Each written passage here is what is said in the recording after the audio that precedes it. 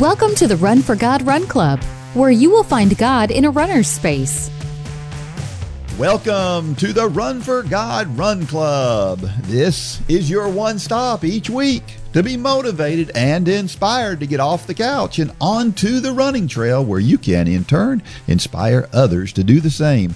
Let's learn, laugh, and leap into running together, giving God the glory for what we are able to do in His name. Amen. I am your running host, and we have a Dean Thompson. You'd think after Getting I do ahead this of yourself, as Dean. many times as I've done this, you'd think I'd get it right. Well, we have a special treat for you today, and we're going to show you an interview that I had with Alan Webb, the American record holder in the mile, while I was in South Dakota. We talk some running. We talk a lot of faith. And I think that he's got some good words for those of you who are out there who maybe you feel like you don't identify with that elite athlete. I think he's got some good words for you as well. So, and of course, joining me today for that and so much more is Run for God founder Mitchell Hollis. Thanks for having me, Dean. So how was South Dakota? It was, I couldn't live there. I could not do it. A lot of snow. These 10-foot mounds of snow at the corner of every parking lot just would drive me crazy. Yeah. It's now looking out over the fields and everything is beautiful. And in the mornings when the ice was in the trees and all, just gorgeous. So did it snow any while you were there, or was it just piled up? It snowed a little bit while we were leaving. Okay. As we were leaving. Cool. So, yeah. But listen, I'm not denigrating anybody who lives in those areas. That's awesome for you. Man, I like the South. Yeah, we were talking about it the other day. You were talking about those big piles of snow. I said, you think somebody by now would have invented some kind of snow melt machine where it would just pipe that stuff right into the storm drains, and maybe we need to invent that, Dean. Maybe so. I don't know. That might be the thing to do. All right, well, let's talk about this week's sponsor again. If you want to become a sponsor of Run for God and you want us to kind of promote your business while at the same time you're promoting the ministry of Run for God, you can send an email to runlanehollis@gmail.com. But this week's sponsor is Outer Elements. Established in 2011, Outer Elements is a design-build landscape company servicing the Northwest Georgia and Chattanooga, Tennessee areas. Specializing in the latest techniques in landscape architecture and design, Outer Elements has the professional experience to develop a wide range of projects in both commercial and residential. From irrigation installation, hardscape construction, planning, and beyond, Outer Elements can help conceptualize any landscape project and make it a reality. Give them a call today at 678-445-1968 to connect with a passionate landscape architect. I'm actually having lunch with Blake tomorrow with Outer Elements, so thank you to them. Thank you to all of our sponsors. We're actually adding a few perks to our sponsors right now as we speak. We're actually going to be doing some full-blown commercials with them that we're going to be adding to this podcast, so maybe you'll be able to hear their voice and not just ours all the time. But thanks so much to all of our sponsors. We just can't do what we do without you. Yeah. We're going to be changing some things in the podcast in the near future. We hope that if you're out there and you listen to this faithfully, we hope you don't notice a thing. Or you notice it's better. That's even better. Yeah, that's true. That's true. Well, do you realize that today it's 156 weeks of this podcast today, which is 3 years. Wow. So 3 years we've been at this. So thank you for those of you out there listening. We started and the lockdown happened. That's right. So, yeah, that's right. It's 3 years this weekend. Lane and Holly left this morning for Sarasota, Florida. Well, 3 years ago, Lane and I left for Sarasota for a big race that he has down there.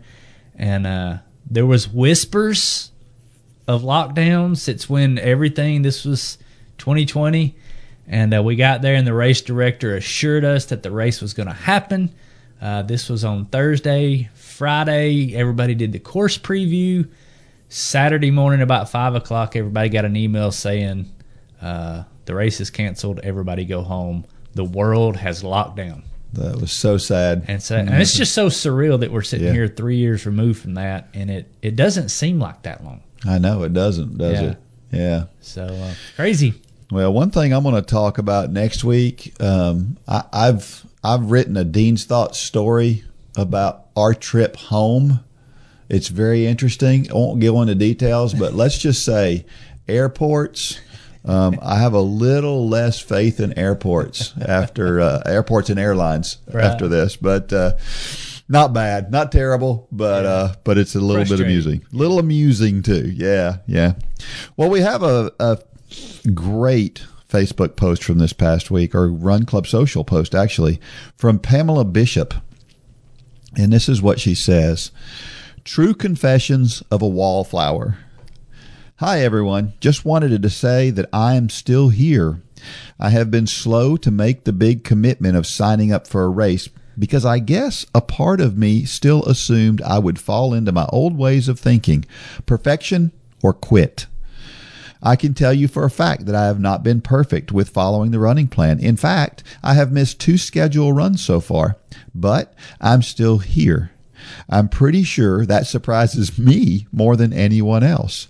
It's time to take the leap. So I signed up for a local 5K and I ordered my Run for God t-shirt.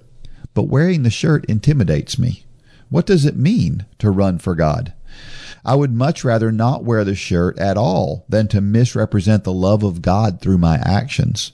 But I'm a big girl and not afraid of doing hard things. Instead of giving up, I decided to get informed about what it really means to run for God. So what does it look like?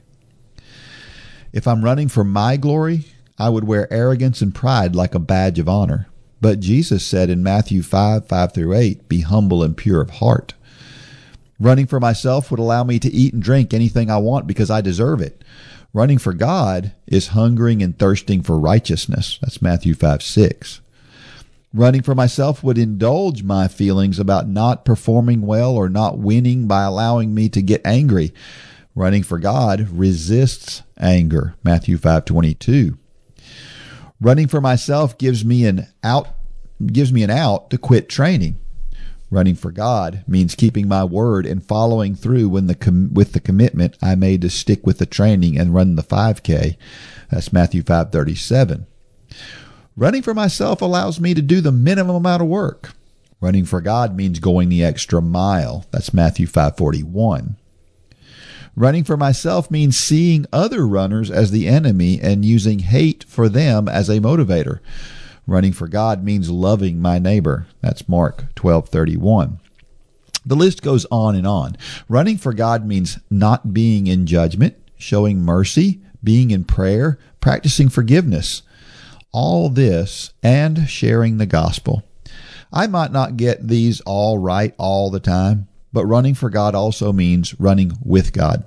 He will be faithful to forgive me for my mistakes and help me to learn from them. Just like running takes training to get better at it, so does righteousness.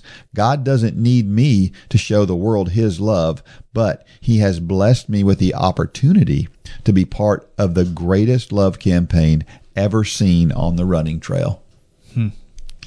Isn't that well done? That's great, Pamela. Yeah,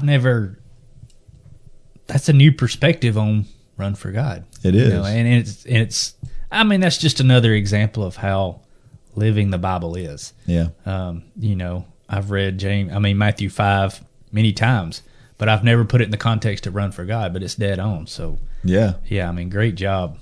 It's funny how, people ask me all the time, how do you come up with all these stories that you write for the Dean's Thoughts? Mm-hmm. And I tell folks it's not that hard. It's stuff that's around me, and here's a whole different perspective I've never written about, and there's thousands more out there. Yeah, so it's pretty cool. Yeah, great job, Pamela. Yeah. I like the way she starts it off. The way she starts off by saying, "I'm not normally. I strive for perfectionism, mm-hmm. but I realize in this endeavor that perfect is probably not a reasonable goal. Mm-hmm. And so I'm going to forgive myself when I'm not perfect." I think that's probably one of the biggest hurdles that people deal with in training. I know I struggle with it is, mm-hmm. We talked a few weeks ago about that workout that I just absolutely failed on. And the enemy, society, other people around us will just say, well, you messed up. You need to just throw in the towel. But that's not what God wants us to do. God wants us to practice that perseverance and endurance and pushing through hard things, because every time we push through hard things, we learn something new, and we learn to be better for it. And so, yeah, I mean, I applaud her because we all, in some way, we all strive to be perfect. Yeah. And but that's not realistic. The strive to be perfect,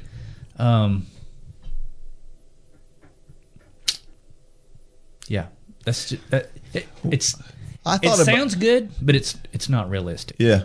Well, and I thought about it better. Yeah, I thought about it from this perspective. A lot of times we use this phrase: anything worth doing is worth doing right. Mm-hmm. And we take that and we really pervert it, and we are basically saying, if I'm going to do it, it must be perfect. Right. Which is not what anything worth doing is worth doing right means. Yeah, because that's the way we look so many times we do it at the expense of sometimes others around us. You know, I'm that personality. I want things perfect. You know, my wife, you know, we did the whole Enneagram thing, and, you know, I don't know how much stock I put in all that stuff. But when my wife described me, it's dead on. She said, you know, I'm not picky, but my personality, and I think I'm a 1. I'm either a 9 or a 1. I don't remember which end of the spectrum. But, you know, it's not that I go looking for imperfections in things. It's like they jump out and attack me. Yeah. And when she read that, I was like, that is so right. Yeah. But that striving for perfection, while it sounds good, it can be miserable. It can be a miserable way to live. Now, we need to strive for perfection in our walk with Christ, but knowing that the grace of Christ is there. But so many times we'll, just like in running, we'll mess up, we'll stump our toe, and we just throw up our hands. And we say, I can't do it. And the cross says we can do it. Yeah. The cross says forgiveness is there, grace is there, mercy's there, but society will say you messed up, you need to quit. Yeah. And that's so wrong. Yep, absolutely. Yep, good word for sure. I love this. I just love the post. Yeah. Overall, I just love the idea of, again, like you said, doing our best is what it really comes down to. Just doing our best, and that best is never going to be perfect. Sure. So. We had a trivia question for last week, and the trivia question asked this question: what is the fastest animal? Mm-hmm. So you mentioned you thought this might be a trick question. I had it half right. It kind of is. Yeah. And I'll say this, I will accept 2 different answers for this. Sure. Because if you thought the fastest animal, meaning land animal, the fastest runner, since we're a running podcast, I will accept that. Of course, the cheetah is the fastest runner and can run over 70 miles per hour. That's crazy. Have you ever watched it? You ever watched like slow motion videos of cheetahs? It's incredible. It's fun to watch. Yeah. I love watching that. Yep. And how they can get there just in a blink of an eye. Yeah. It's like they're at full speed. Yeah. But overall, the fastest animal in the world is actually the peregrine falcon. That when a peregrine falcon is diving, it can achieve speeds of up to 242 miles per hour. How does it not kill it when it hits whatever it's diving for? I don't know. I mean, I guess it's slow up enough just when it's either hitting the water or hitting that animal or whatever it's diving for. I would guess it has to. I mean, it would kill it otherwise. The 242, to put things in perspective, 242 miles per hour is 186 body lengths per second. And if you look at it from a human perspective, that would mean us being able to travel at 560 feet per second, which is almost 2 football fields in 1 second. That's just scary to even think about moving that fast, isn't it? But several others that I looked up. This was interesting. I was on the Wikipedia page for the fastest animal, and it talked about all these different categories of fast animals. Interestingly, the next fastest non-bird is a bat. I would never have guessed that a bat would be that fast, but the Mexican free-tailed bat can go about 100 miles per hour. And some people claim that this Mexican free-tailed bat actually can attain the highest horizontal speed. So the peregrine falcon attains that high speed diving, that this one can attain a really high speed flying horizontally. So this, I'm going to expose my ignorance here, but is a bat not a bird? It's a mammal. Bats are mammals. So you can't be a mammal and a bird. No, it's a whole different animal kingdom deal. I didn't pay attention in the second grade, I don't guess. I would have swore a bat was a bird. I think I'm right, but if I'm wrong, somebody's going to tell us. Somebody get me, but I'm pretty sure I'm right there. Yeah, and then in the water, the sailfish and then the swordfish are the fastest fish. Both can go 60 miles per hour or more, and that's incredible to think about moving through water at that speed, isn't it? But here's one thing that I didn't see coming. The second fastest running animal is the ostrich. And the ostrich can run 56 miles per hour. So the second fastest land animal is a bird. So an ostrich is a bird. I think an ostrich is a bird. I don't know. It's a bird that runs fast. Yeah. I think an confused. Ostrich is a flightless bird, I think. So I don't know. We're in some interesting trivia there, though. We're in way over our heads. Yeah, we are. Yeah. Humans have been clocked at 29 miles per hour. The 100-meter dash, world record for the 100-meter dash is 23 point something miles per hour average over that 100 meters. But what a lot of people don't know about the 100 meters is that the reason Usain Bolt was so good at the 100 meters is because Usain Bolt didn't slow down as much as everybody else does. So in the 100 meters, they get to top speed and then they slow down over the second half of the 100-meter dash.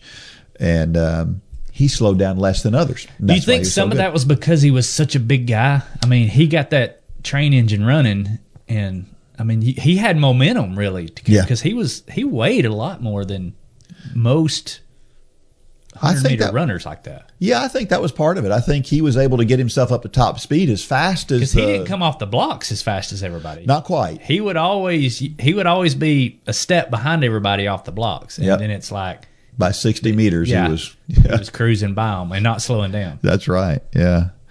So I think that it's interesting. And here's another interesting thing about humans as it relates to speed is that what we're good at, better than almost anything else, is going long distances. So there's just a few dog breeds that can actually go further than we can, but everything else in the animal kingdom can't go as far as we can. Right. So our bodies are suited for going a long distance. That's why messengers back in the ancient days were runners. It wasn't people going by horseback or any other kind of animal. They delivered messages through runners. That's right. Couriers on feet. Right. Yep.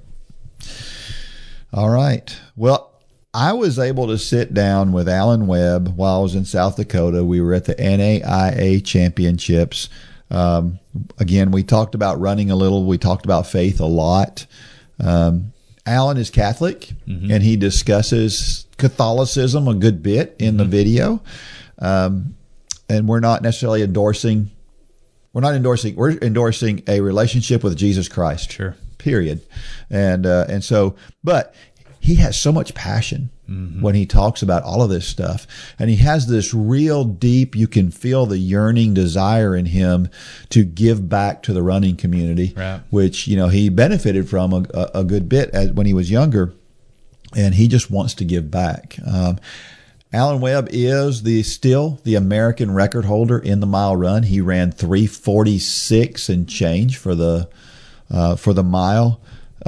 That was done in 2007, and he still holds it today. That's impressive. Yeah, it really is. Now, contrast that with the world record. What is the world record right now?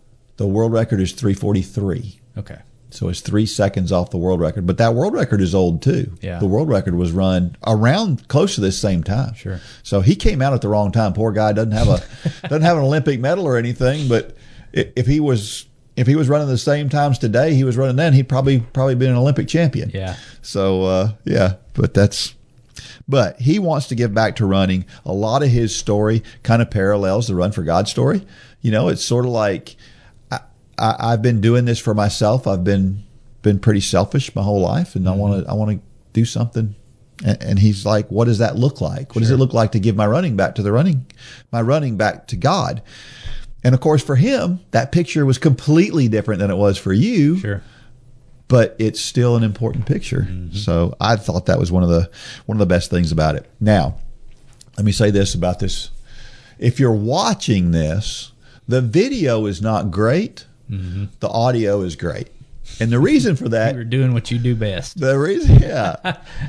If you're listening to this podcast or you watch this podcast, when there's video, Mitchell does a great job at video.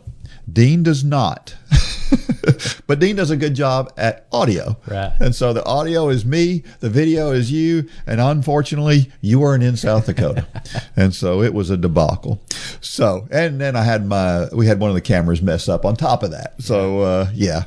But you can hear every word. Close your eyes and imagine. That's right. You can hear every word clearly. So we will get to this interview with Alan just after the break. You know that moment when you're running and you settle into that perfect pace, and then the next song comes on? Don't let that happen again. With the new J Radio, you can trust us to make sure that the next song in your playlist will help you keep up that pace. Check out the Radioactive station on J Radio for all different genres of workout music handpicked for you while you run. Start listening now at jradio.com.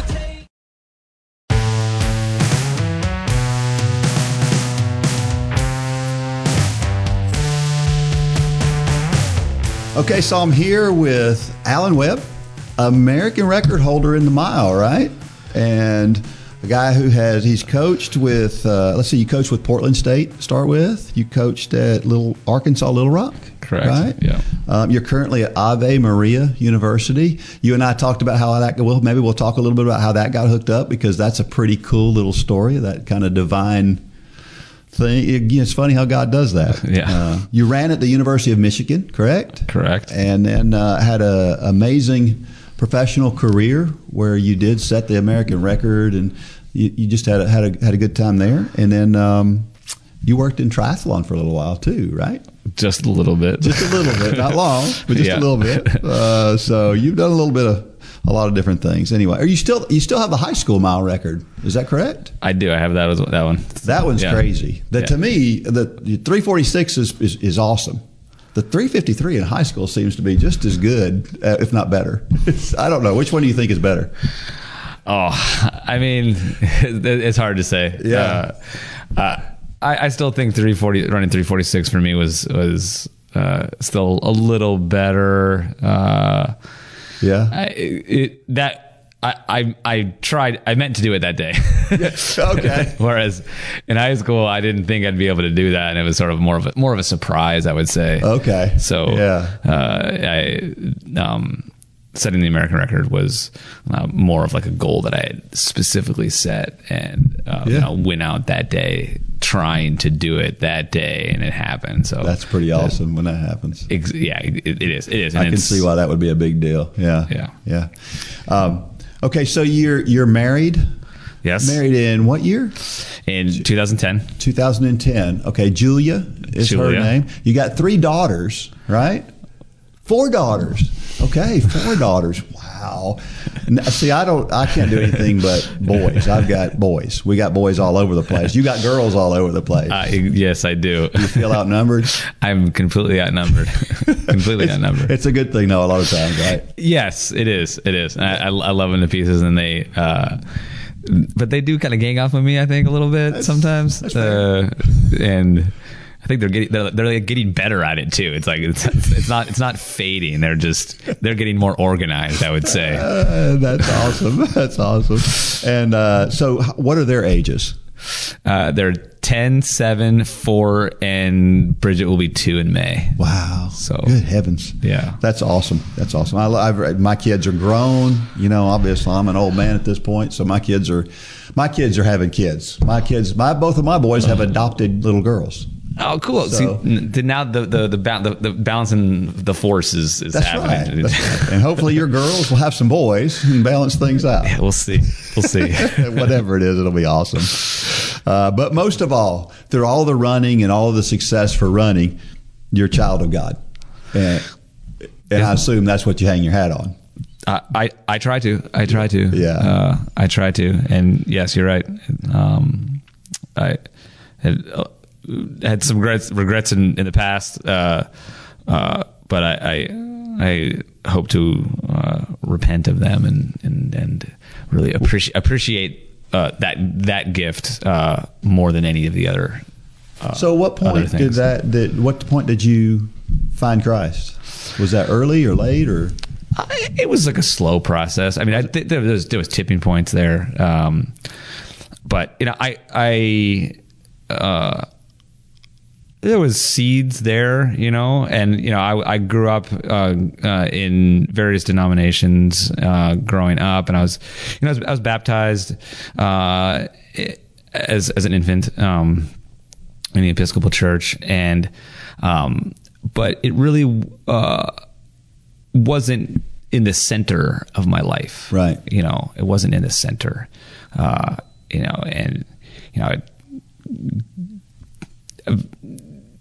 just didn't have the real conviction there. But like I said, I would say the seeds were there. Right.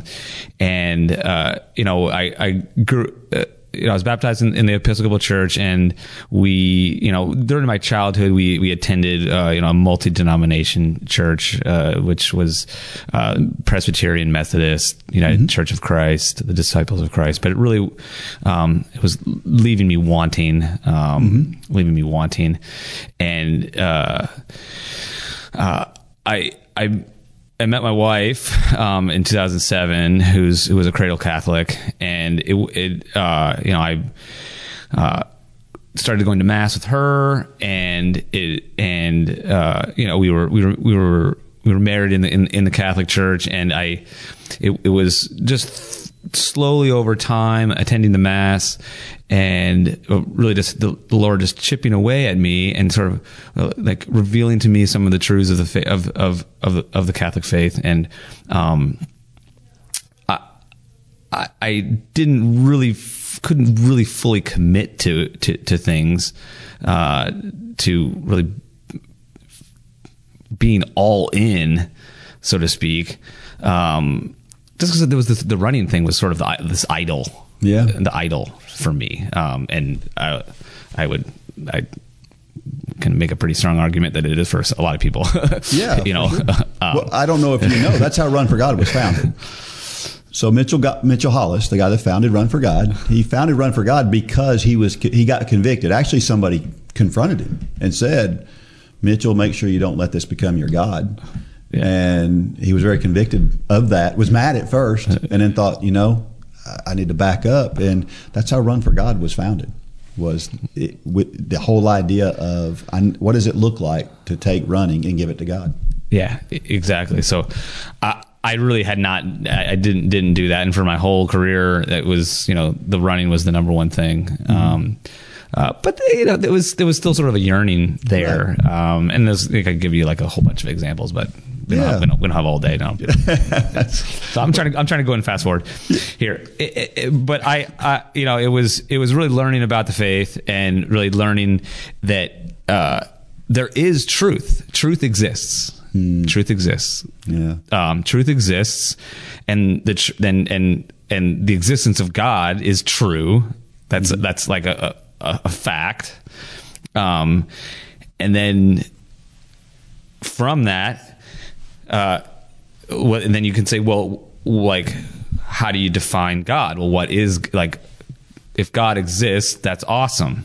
So, but let's go deeper. Mm-hmm. It's deeper than that. Mm-hmm. And so, enter Christ. Is like, who is Jesus? Who is this person of Jesus? Is Jesus real? Is he a real? Is he real? Yeah. And the answer is yes. He's real. He actually is real, and he is the Son of God. He's the second person of the Trinity. Yeah. And so,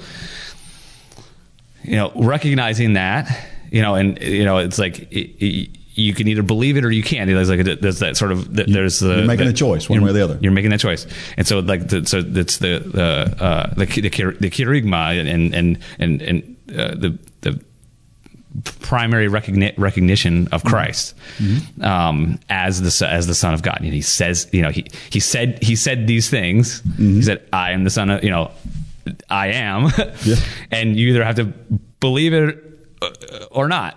You have a choice. And so it sort of starts with the general idea of objective truth. Does truth exist, whether you believe it or not? Is this a table? Do you believe it's a table? Like, our belief doesn't change whether or not this is a table or not. That's right. Great illustration. And my belief that Christ is the Son of God was, that reality was there, whether I believe it or not. And then, so then you're to the point where, like, well, okay, is Jesus who he says he is? And I got to that point. I was like, okay, yeah, it is. And then the third step was, well, then what do I do? And then what do I do about that? What do I do? And I mentioned that Julie and I got married, and she's and she was born and raised Catholic, and I had to. I felt like I had to be genuine for me to do what an adult would do to join the Catholic Church, which would be go through the RCIA.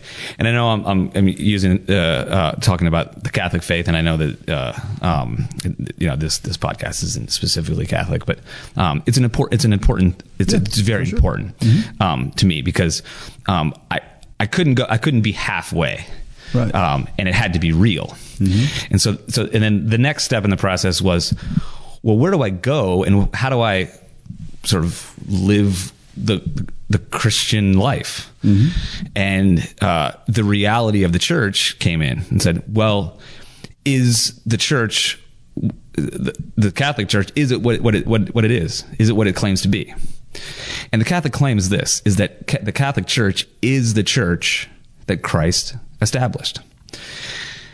And I couldn't ignore that truth.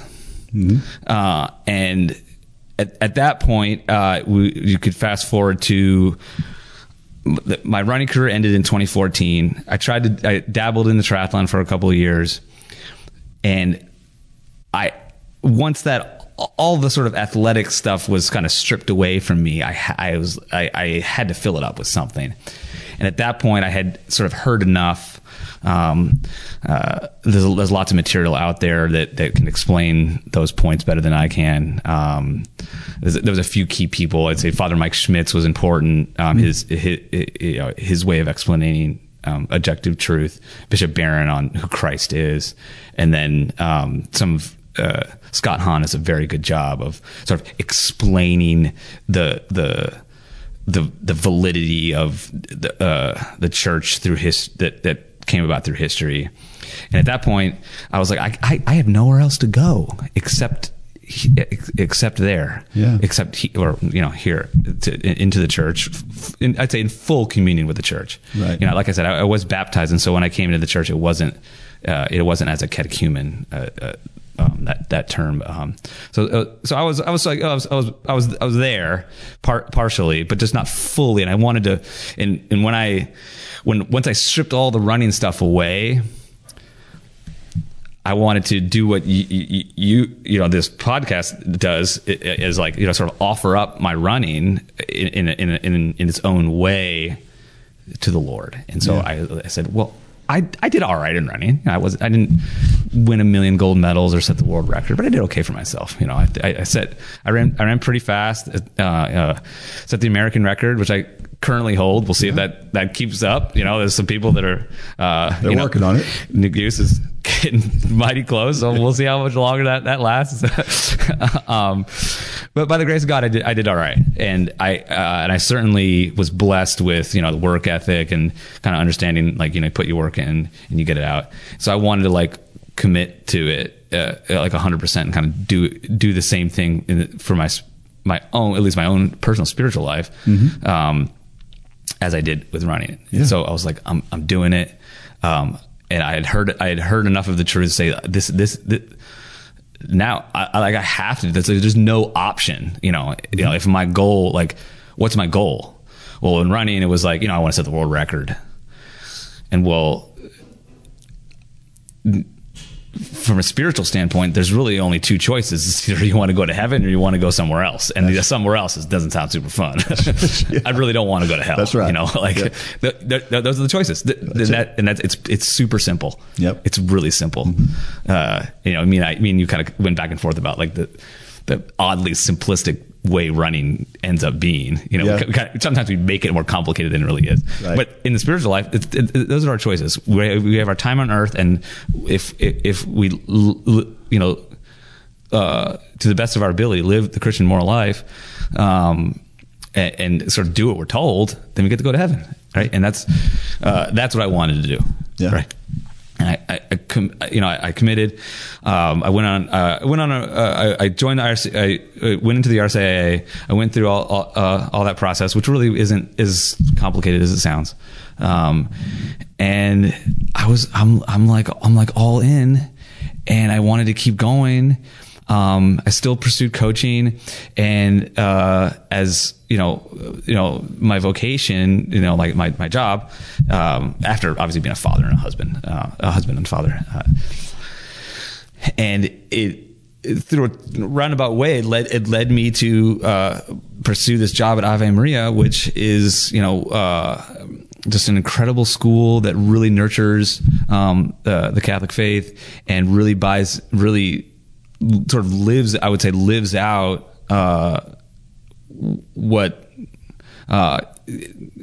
has proven to be difficult for Catholic universities to truly actually project the Catholic teachings of the Catholic Church, which I won't call out all the schools, but I know there's some of them that don't necessarily, that were founded with Catholic principles that aren't necessarily, we're familiar doing it, and we're not. Ave Maria is not perfect. It's not perfect. Definitely not a perfect place. However, from my experience, they're certainly trying, right, to truly live out what the Catholic universities were founded for, and even specifically the more recent Ex Corde Ecclesiae from Pope during Pope John Paul II's pontificate, you know, that papal document more deeply addressing what the Catholic university's goals are. And that's I heard about this effort, and I was like, and I said, that'd be really awesome to be part of that. If I could maybe somehow combine running and the mission of the church, that sounds super duper cool. You know, that's kind of like what I was thinking, you know, when I retired, you know, and got into it, wanted to kind of go to the next step. And again, by the grace of God, I got this position, and you know, here we are, you and I are sitting in this hotel. The NAIA indoor championships are started this. I think actually multis are starting right now, so it's starting right now. And both of us have a couple of awesome females that made it in the 800 and mile. That's right. So, you know, in our own little way, you know, it starts with a little seed, and we're just trying to dedicate our efforts to the Lord, in our own small way. And if nothing else, I think you did agree with me that the Lord knows, that He hears everything, and That's so right. if this is a pretty good way to kind of walk the walk or run the run. Yeah, would be a better way to say it. So, well, and I think God knows our intentions, and He knows our heart, and I think He knows when you're in it for the reasons you just described.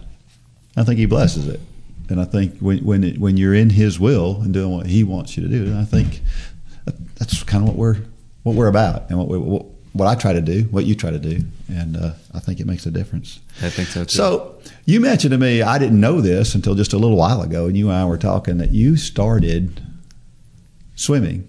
You were a swimmer before you were a runner, which I didn't know, but you were a swimmer before you were a runner. So what made you? How did you get into running after being a swimmer? So the swimming started when I'd almost say before I can even remember I was doing it. I was swimming. Yeah. I don't remember learning how to do it. I remember doing some stroke technique, when I was like 4 or 5 years old. But wow. It was that young that I learned how to do it, and I eventually, I did summer, a small summer league team that was, this like sort of like a house league neighborhood team, for a few years from like age 6 till 10, 6 till 11.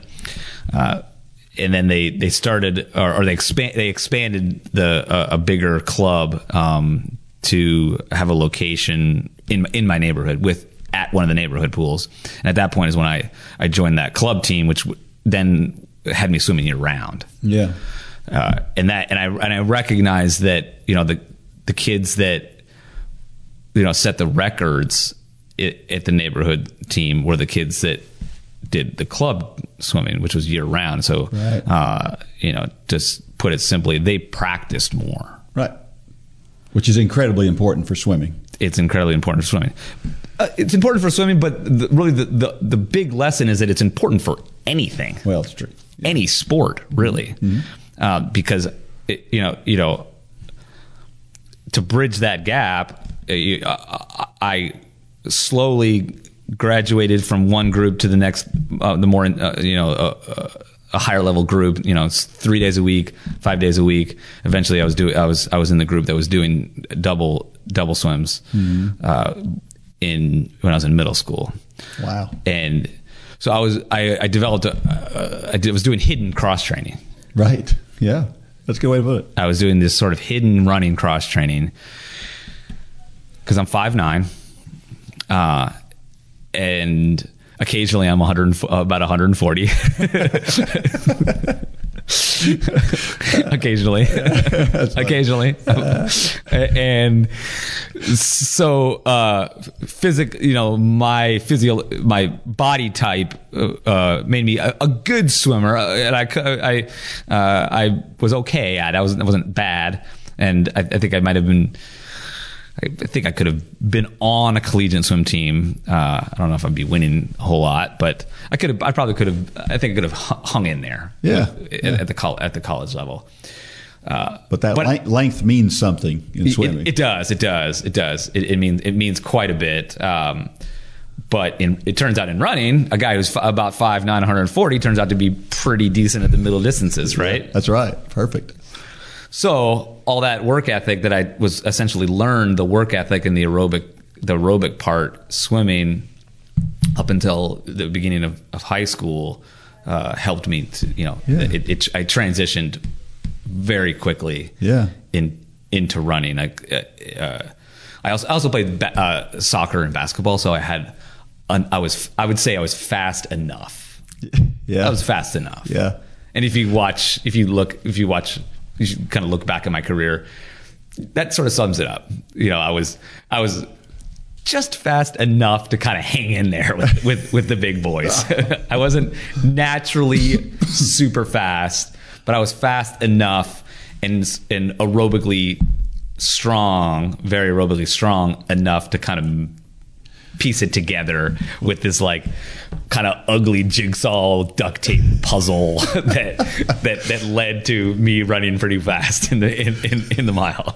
And I get that, and your reputation is for somebody who just worked their tail off their whole time. I mean, that's the reputation. That's the thing that I hear. I don't know you. Wasn't around for those workouts, but the workouts that I hear about are just legendary. The things that you did, it was really all about working hard. Now, just to be clear though, for Run for God folks that don't follow professional running very well, just everybody understand that we're talking about 3 seconds from the world record. Right. So we're not talking about just hanging in. We're talking about competing with the best runners in the world. I just want everybody to understand that. Okay. I understand your humbleness and I appreciate your humbleness, but 3 seconds from the best that's ever run the mile. So that's pretty good. So now you just turned 40, right? Just turned 40. So I asked you this question earlier. I'm going to ask you here. Any thoughts about doing masters running at any point, or are you kind of done with that real competitive time in your life? To be honest, I am pretty done with my own personal running. You might see me jump in something here and there, but I certainly probably won't be genuinely like competing in the sense that I'll be like winning a lot of stuff. I said I sort of offered things, offered up my own running career. I also have other things that I have to spend my energy on, right. That I don't want to ignore. One is just family time, because it does take time, and I fully respect that. Especially when you got 4 of them. Especially when I have 4 of them. So I just can't commit to like really pouring it all into like my own personal running. However, I am going to try to make sure that I still do something just from like a general health standpoint. So I'm not like completely going to get away from it, from exercising for my own personal health, and actually for the health of people around me, because I'm definitely better if I exercise, because there have been periods where like I kind of like just fell off the horse a little bit and wasn't really like exercising like I should, and then I'm just crabby and just not. I'm familiar with that. Not functioning well. So because of that, you might see me jump in like a couple masters thing, but I might not be fully prepared for some of the demands. You mentioned the Masters 5K that just happened, and I couldn't help but go look at the results and see how well like somebody like Ben Bruce is doing, and gosh, like now I see some of my peers like doing it, and I'm sort of amazed by it. I'm like, how can you maintain that? It's so hard. I can't even. It's hard for me just to get out the door to run for 30 minutes. So, but yeah, so I'm committing my own running talents in like a different way, For sure. Number one, like trying to be there for my kids and my family first, but then also in my job too. Coaching sort of takes a lot of energy, and I'm sort of putting more into that. And if that means sacrificing some of my own sort of personal goals, then that's fine. That's okay. I think that at this point, that's really what the Lord has been kind of telling me what I should be doing with my time. But you're going to stay fit, and that's what the Lord tells us to do, right? Absolutely, take care of our body. Absolutely. And so, despite like having other commitments, I still believe it's important for really every human to be caring for their body, right? Because we're human beings, have 2 parts: we're body and soul, right? And so we've been entrusted with our body to show reverence to it, and so I hope that we should all pray for each other that we can find that balance to have reverence for our bodies. Yeah. Well, that's from a Run for God standpoint. That's what we're a lot about, is trying to get people. I mean, we shared a story last week of a 71-year-old lady who ran a marathon. First time she never run a 5K before. And being able to be part of that and see that, I'll give up a whole lot to hear more of those stories. And to know, you know what I mean? Yeah. But at the same time, I want to make sure too that I want to stay in good shape, and I want to take care of myself. And so, yeah, I get it. I know exactly what you're talking about. So let me follow through here you kind of covered all of the questions that I had right up front. And so oh no, let me ask you this. Yeah. Something that I'm curious your thoughts about the Asbury University stuff. Okay. Recently, that whole this whole, I mean, it seems like there's something catching on. I don't know if that caught on at Ave Maria at all. I know it did at Lee University, which is right up the road from us. There were some things that happened kind of in conjunction with what was going on at Asbury. But any thoughts on what was going on there? You know what was going on there, I assume. Actually, no? I actually don't. Okay, Asbury University. Yeah. They went in for they do Bible chapel it's a Christian university. They go in for Bible chapel every week on Wednesday. They went in on one Wednesday, and it never stopped. It went on for 2 weeks, 24 hours a day, because it was just spirit led, and people were coming up and they were sharing and they were singing, and it just became this thing over 2 weeks actually I think it turned into 3 weeks of 24 hours a day of them just praising God. And it was an amazing thing. And I feel like there's something in our world right now. I feel like we've gone to some really dark places recently in our world, and I feel like there's some folks out there like the Israelites who are starting to recognize that we've let it go too far, and we've got to bring this thing back. And I feel that. I don't know if you feel any of that. Absolutely. Yeah.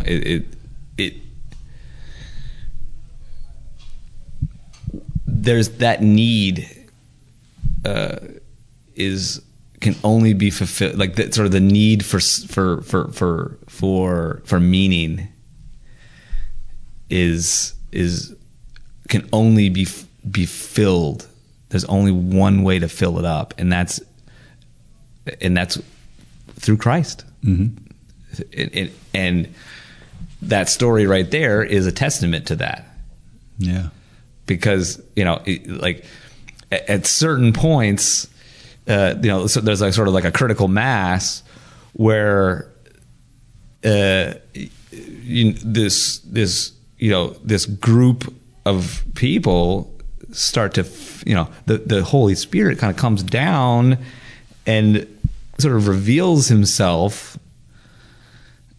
And then, then you can, the taste is palpable, and then you can, like this is a real thing. And, following that makes it easier to see and say, okay, this is, leading your life this way, or being filled up in the right way is really what will satisfy that. Yeah. Right. Mm-hmm. And there's various different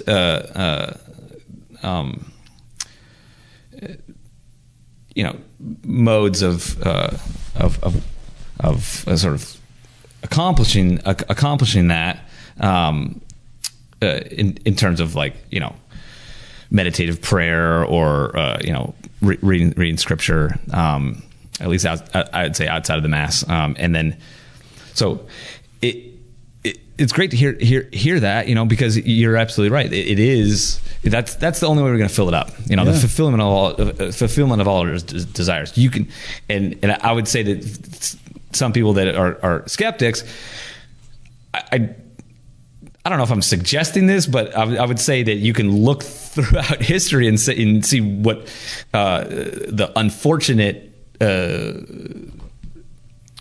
sort of experiment that you can look at to say when people don't fill it up with the right things, it never turns out well. That's a fact. Yeah. It never turns out well. Yeah. It never turns out well. Yeah.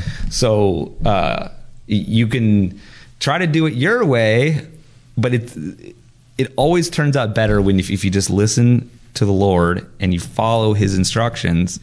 That's the best. It always ends well. It always ends well, even in the most extreme circumstances. Most notably, the Christian martyrs.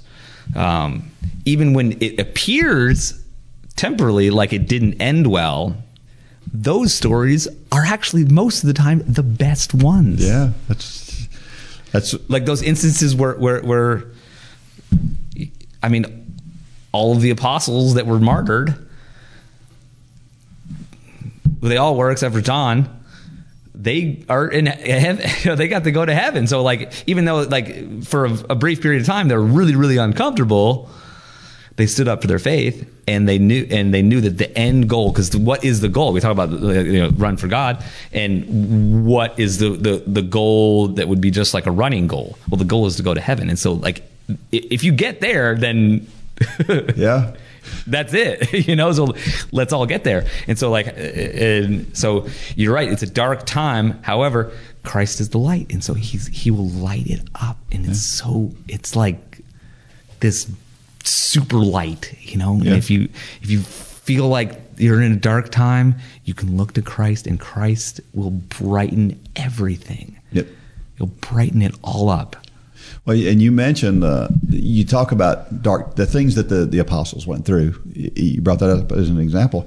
I would argue that the number, if you want to look at actual historical evidence for why Christ is real, other than the feeling that you have and just knowing, look at the disciples and understand that these scared fishermen put their life on the line to say, no, it's true. No matter what you tell me, you can't tell me it's not. I know it's true, and you're not going to stop me from preaching about it. I mean, that fact alone is enough to me to say, if you have any doubt in your mind that Christ is real, to me, that's enough. That's it. It is. And so those guys who went through all those tough times, look what they've done for Christianity in general. You're right. Yeah. Absolutely. Yeah. It doesn't make sense. It's illogical for anybody. Then again, multiple people, in fact, to testify to the events that happened, and there's like more evidence that could fill this room that it happened. Yep. And it happened in a certain way. Mm-hmm. And when the people that defended that, somebody was literally torturing them in a really brutal way, until they died. Yeah. If that isn't enough to convince you, I don't know what, what you can. In fact, our entire legal system is set up in the same way to prove things that are either true or not true. It's true. There's true. 12 people on a jury, Yeah. Right. And so I think even Judas knew it. Yeah, that's right. That's right. Yeah. Well, let me ask you this question. So, running in the Bible, lots of parallels, right? I mean, Paul talked about running a lot, right? Yep. So, of all the parallels between our faith and endurance sports, running, swimming, all of those things, do you have a favorite thing that kind of is your favorite parallel between faith and running? I'm putting you on the spot there. Yeah, no. I think that probably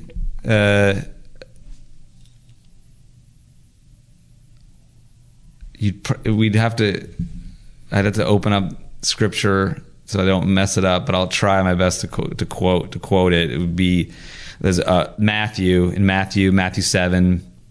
I think it's Matthew 7:13. It says,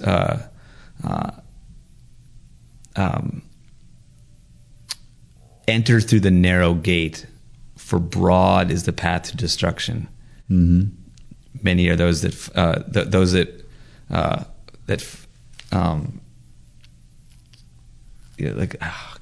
that's the first part. Yeah, enter through the narrow gate. Yeah. Right. For broad is the path to destruction." And I think that verse is one of many that, all Scripture is inspired by God and is useful for teaching.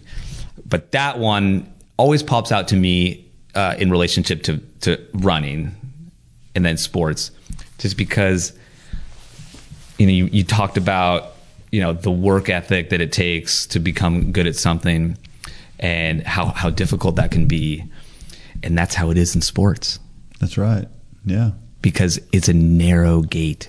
Mm-hmm. It's a narrow gate, and not everybody can handle going through that gate. And I think distance running specifically is it's very simple, but that part can be really hard for a lot of people. And we're at the national championship, so we sort of see a lot of people that can handle that. And when you're at like a big meet, everybody that's like a given. Like, oh yeah, that working hard. It's like most of the people at the highest level have that. Yeah. And to be at that level, you have to go through it. You have to put the work in, and sometimes it's hard. It's hard just to make yourself just do it. Just do it. Just start it, even not let alone finish it. Right? Correct. Yeah. That's a good one. I hadn't really ever put those two together. So that's I like that. I like it a lot. So I'm not Catholic. I go to a Baptist church. Okay. Yep. But I have been listening to Father Mike Schmidt's Bible in a Year podcast. I listened to it this morning. All right, he's awesome. So I listen to it every day. He's great. We're 60 something days in. I haven't missed a day, and I'm really looking forward to the point where we get to what I call the 4 extra books of the Bible. Okay. That's fair. And I'm really looking forward to that, because I've never, I was actually baptized Catholic when I was young, when I was an infant, but I was kind of like you're talking about. I knew about the Catholic Church, and when I was a kid, we had it was a Nazarene church. And it was local, and they had this huge bus ministry, and me and my brother just kind of got on that bus and got involved, and that's what kind of brought me back to church when I was young.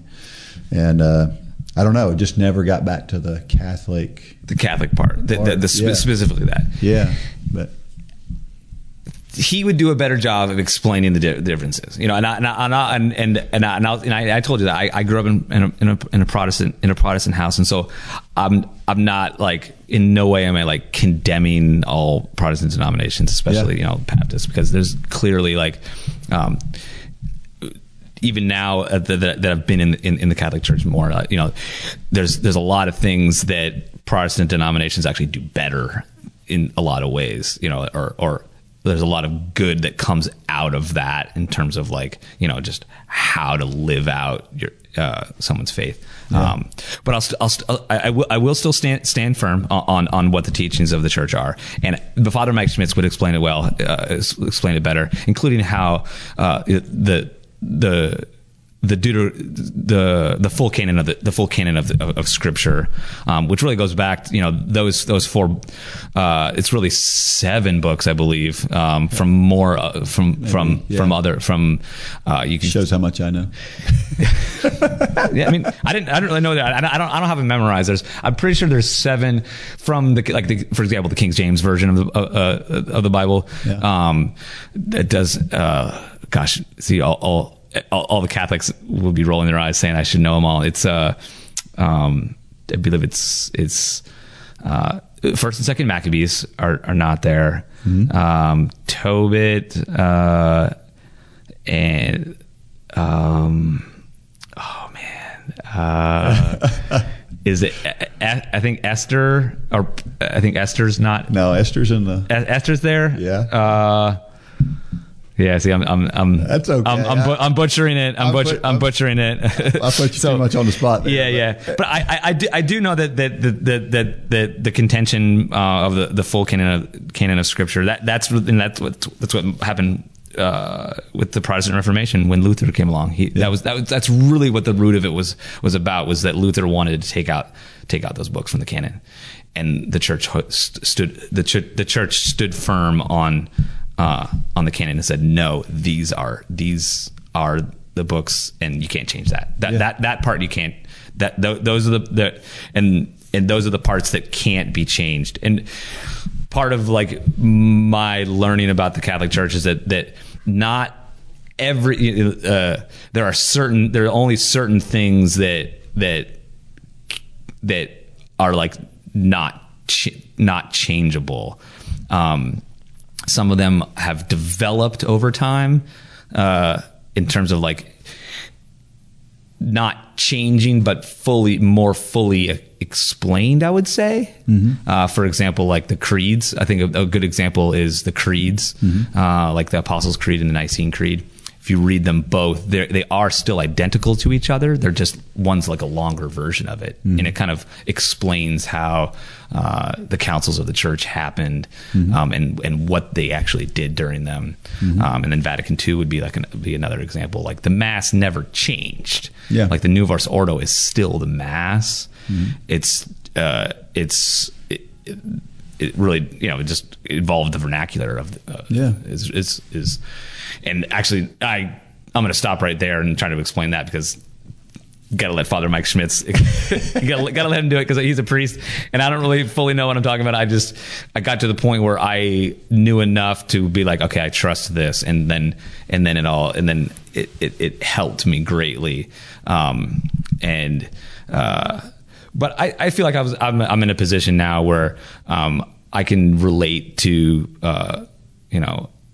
other Christian denominations, because I grew up in actually multiple ones, and so I sort of experienced that, and so. Well, I think you hit the bottom line a little while ago when you have Jesus Christ, and you have to do something with him. Yeah, you have to believe that he is who he is and who he said he is, or not. And if you choose nothing, then you chose not. You chose not. And it's really what it comes down to. And do you have that relationship with Christ or not? Period. That's it. Yeah. After that, the rest of it, in my opinion, it's all window dressing. It's all just a matter of how we worship. And I'm convinced that when we get to heaven, heaven's not going to look like any of us think it's going to. I'm convinced of that. And I don't know if that means there'll be more people there than we think or less people there than we think, but I'm convinced that it's not going to be what we think. I mean, it's when you see Jesus's ministry, nothing was what any of the religious people thought it was going to be, right? Every time they turned a corner, he was busy pointing out something that was different than what the religious people of the day thought it was. Yeah. And so I just think when we get to heaven, we're going to get there and we're going to go, this is awesome. Yeah. But it's not what I thought it was going to be. It's way better. I think that's the way it's going to be. I don't know. Maybe I'm crazy, but that's what I think. So I think that's the most right thing you said all day, for sure, man. Yeah. Like, so many times they're like, oh, we thought it was going to happen. Even the apostles, they thought it was going to be like some like military campaign, maybe. I don't know what they were thinking. Who knows? But they were way off. They were way off. Yeah. They were way off. Yeah. But in the end, everything he said happened. That's right. Just not in the way that we all thought it was going to happen. Yes. Yeah. Most especially, the passion and resurrection. And it all happened. And I think because God's got a sense of humor, a little bit. And he even in that dark moment during the crucifixion, they're like, bring yourself down from the cross. And he's up there and he just doesn't say anything, but he actually does it. Yeah. Yeah. That's a good way to put it. He comes down from the cross. Yeah. Not in like an E.T. phone home way, but he comes down from the cross. Yeah. Yeah. And then he rises back up. Yeah. That's awesome. Like, awesome way to put it. Well, let me finish with this.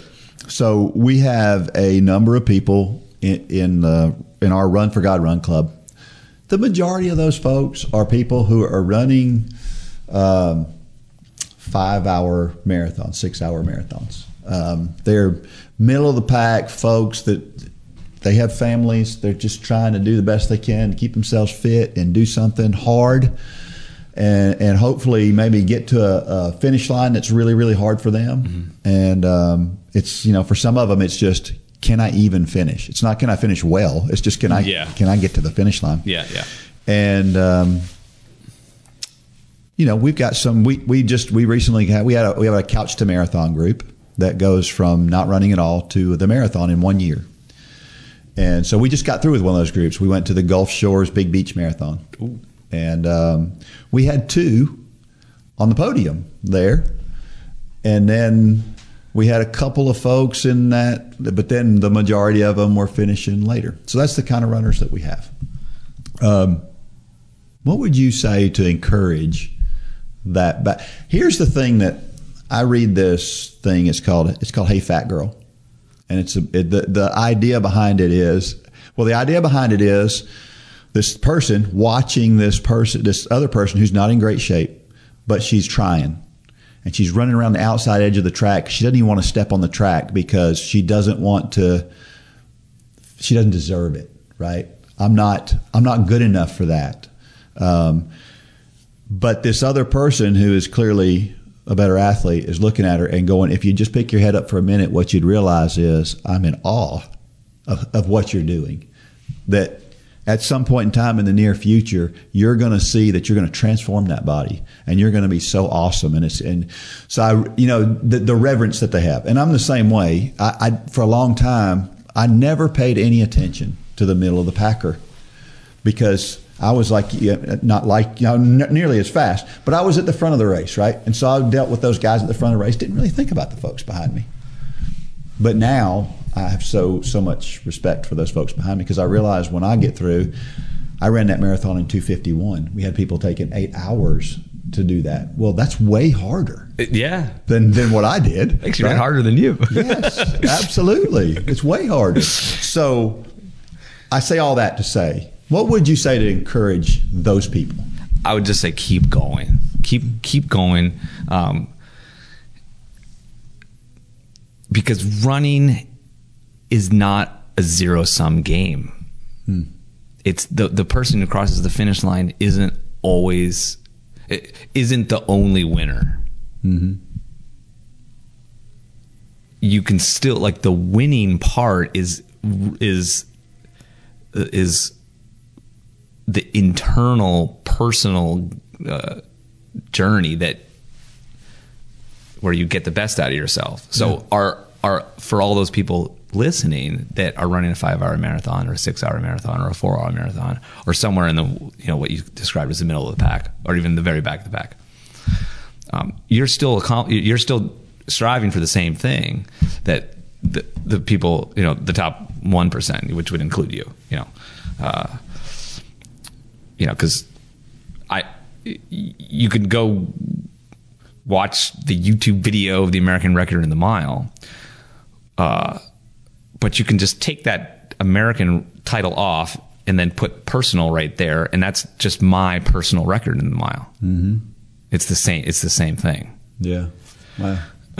And so every single person from front to back can have that. Mm-hmm.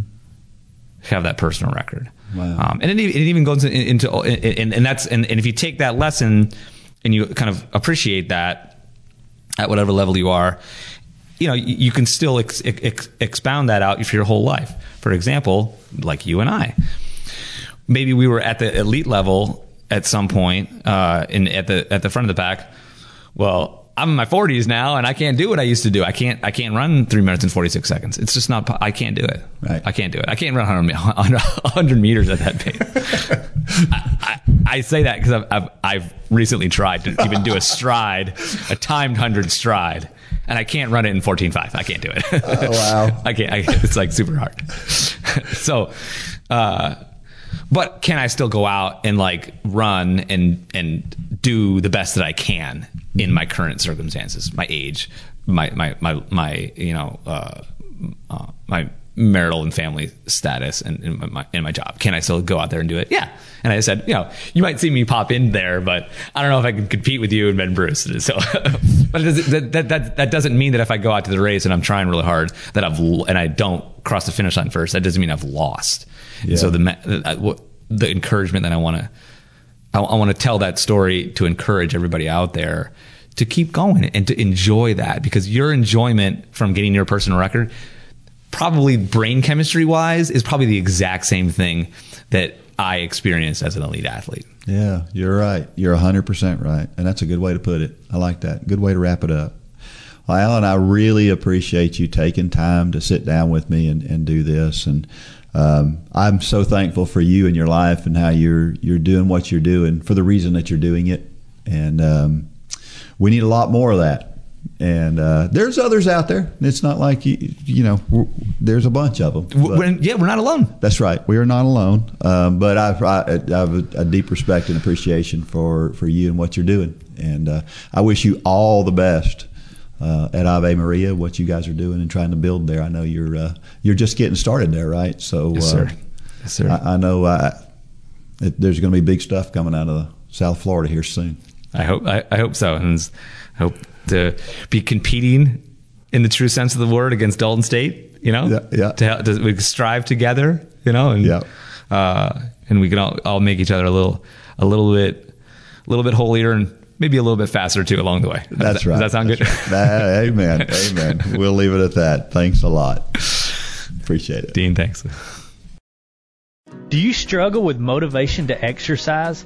Are you looking for something that will challenge you and inspire and motivate you? The Run for God Run Club is just what you need to get off the couch and on your way to a fitter, healthier you. Stop trying to get into better shape and do it with the help and inspiration of thousands of others who are going through the same challenges you face. Whether you are participating in the Couch to Marathon Challenge or any of our other challenges, or you're just looking for a daily pick-me-up to get active, join the Run for God Run Club today. You can join for as little as 27 cents a day. So what are you waiting for? Get started today at runforgod.com.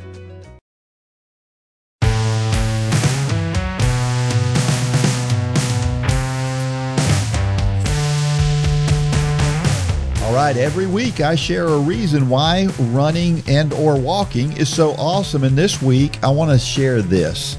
No matter how fast or how slow you are, we all have something in common. And I think that's one of the great things about running. We can talk about the sport and we can all understand very similar things. Now, running hard might feel different to me than it does to you, but it's not that different. Mm-hmm. It's really very, very similar.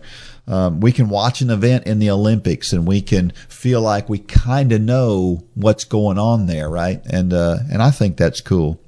And you heard the end of the interview. Alan had some really good advice for the average run club member. Well, why can he do that? Well, because we're all runners or walkers, and we can all relate to each other. And I think that's one of the cool things about our sport. We get to run in the same races as the professionals. Mm-hmm. Like right off the same starting line. Mm-hmm. And it's you don't do that. You can't play football with Tom Brady. It just won't work. Nor should you. That's right. Yeah, that's probably a bad idea. All right. So what did you think of of Alan's interview? I thought it was great. He's definitely he's got a lot of knowledge in that head. And he's very passionate. Yeah.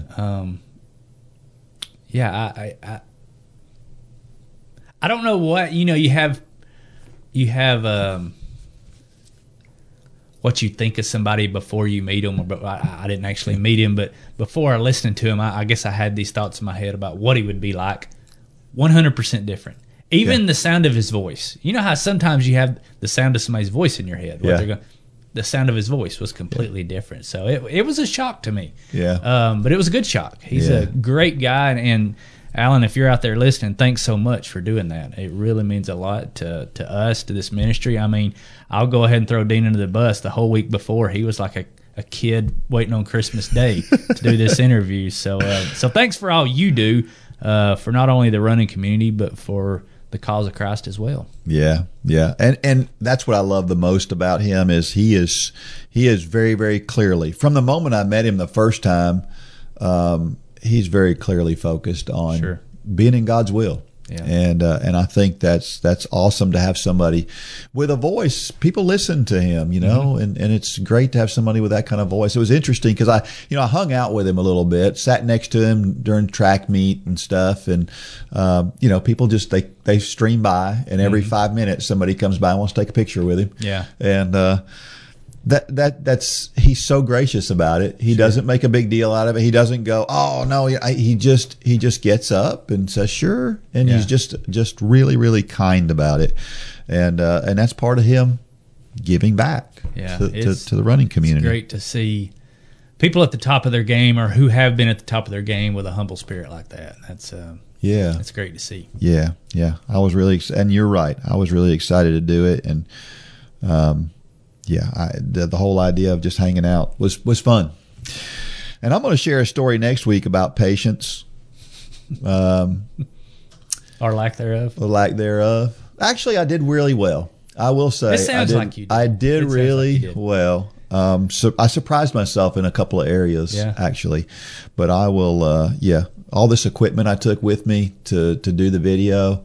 Some of it didn't make it back. Some of it. Some of it got damaged. The bag that we're carrying it in got stuck in the X-ray machine on the way out. I spent 30 minutes in the security check on the way through. What is it that we always say? If you pray for patience, God isn't going to give you patience. He's going to give you the opportunity to practice patience. And he did. And he did. And he did. Sounds like you passed the test. Yeah. Well, part of the problem was a lack of patience in the fact that the video didn't turn out well, because here I am. We're in this room, and I've got, to my way of thinking, a celebrity in the room waiting for me to set all this stuff up. And I'm in a hurry because I don't want to waste his time. Yeah. Right? And so anyway, that's part of the problem, is I was in too big of a hurry instead of getting it right. So that's just me. It was kind of a comedy, actually. Yeah. But one of the things that we got to see while we were there, and it was fun texting back and forth with. I wasn't sitting with Alan during the whole day, that last day of the track meet, but we were texting back and forth, and we were watching a lady by the name of Addie Wiley. Mm-hmm. So Addie Wiley runs for a school called Huntington, which is in Indiana. And Addie is a very talented runner. So she happened to be running in the same event as my runner was running in, the mile run. Well, Addie ran, first of all, she had to qualify for every event. So she had to run 5 different events to qualify for 5 different finals that she had to run on the same day. So on Saturday, she ran 5 different races in one day. All of these races were an hour or less apart. Okay. So she runs the mile and wins it. She runs 4:47 for the mile. She comes back less than an hour later, wins the 600 in 1:29. And then she wins the 800 in, I think, 2:09, 2:10, something like that. And then she comes back and she wins the 3,000 and blows everybody away in the 3,000, and then finishes it off by anchoring her team in the distance medley relay. The distance medley relay has 4 legs that run a different distance. The last leg is a mile, and she ran the mile leg and ran 4:43 after all of that other stuff. What was the first mile she did? 4:47. She was just winning fast. She was running fast enough to win. Wow. And she won all 5 events. Wow. I mean, that's incredible. Yeah. It's incredible. Of course, in high school, you're not even allowed to run that many events. But in college, of course, you can run as many as you want. And she did. And I was thoroughly impressed. Yeah. So she got pushed, I guess, the hardest on the shorter stuff. She looked around her in the 800, and as she was coming down the last straightaway, they were closer to her than she was comfortable with. And all of a sudden, you could see her look over her shoulder, and she saw somebody, and she dug down. And anyway, it was amazing to watch. So Addie Wiley, that's a name you're going to hear in the future, I believe. So pretty exciting. And I read this thing from Kara Goucher. Everybody knows who Kara Goucher is if you're into running. the professional running scene at all, but she does a lot of commentary and stuff too. She doesn't let her 12-year-old son run in super shoes. I thought that was interesting. But then I thought about that, and I thought about, well, why would that be? And then I thought, well, super shoes kind of helps you. Mm-hmm.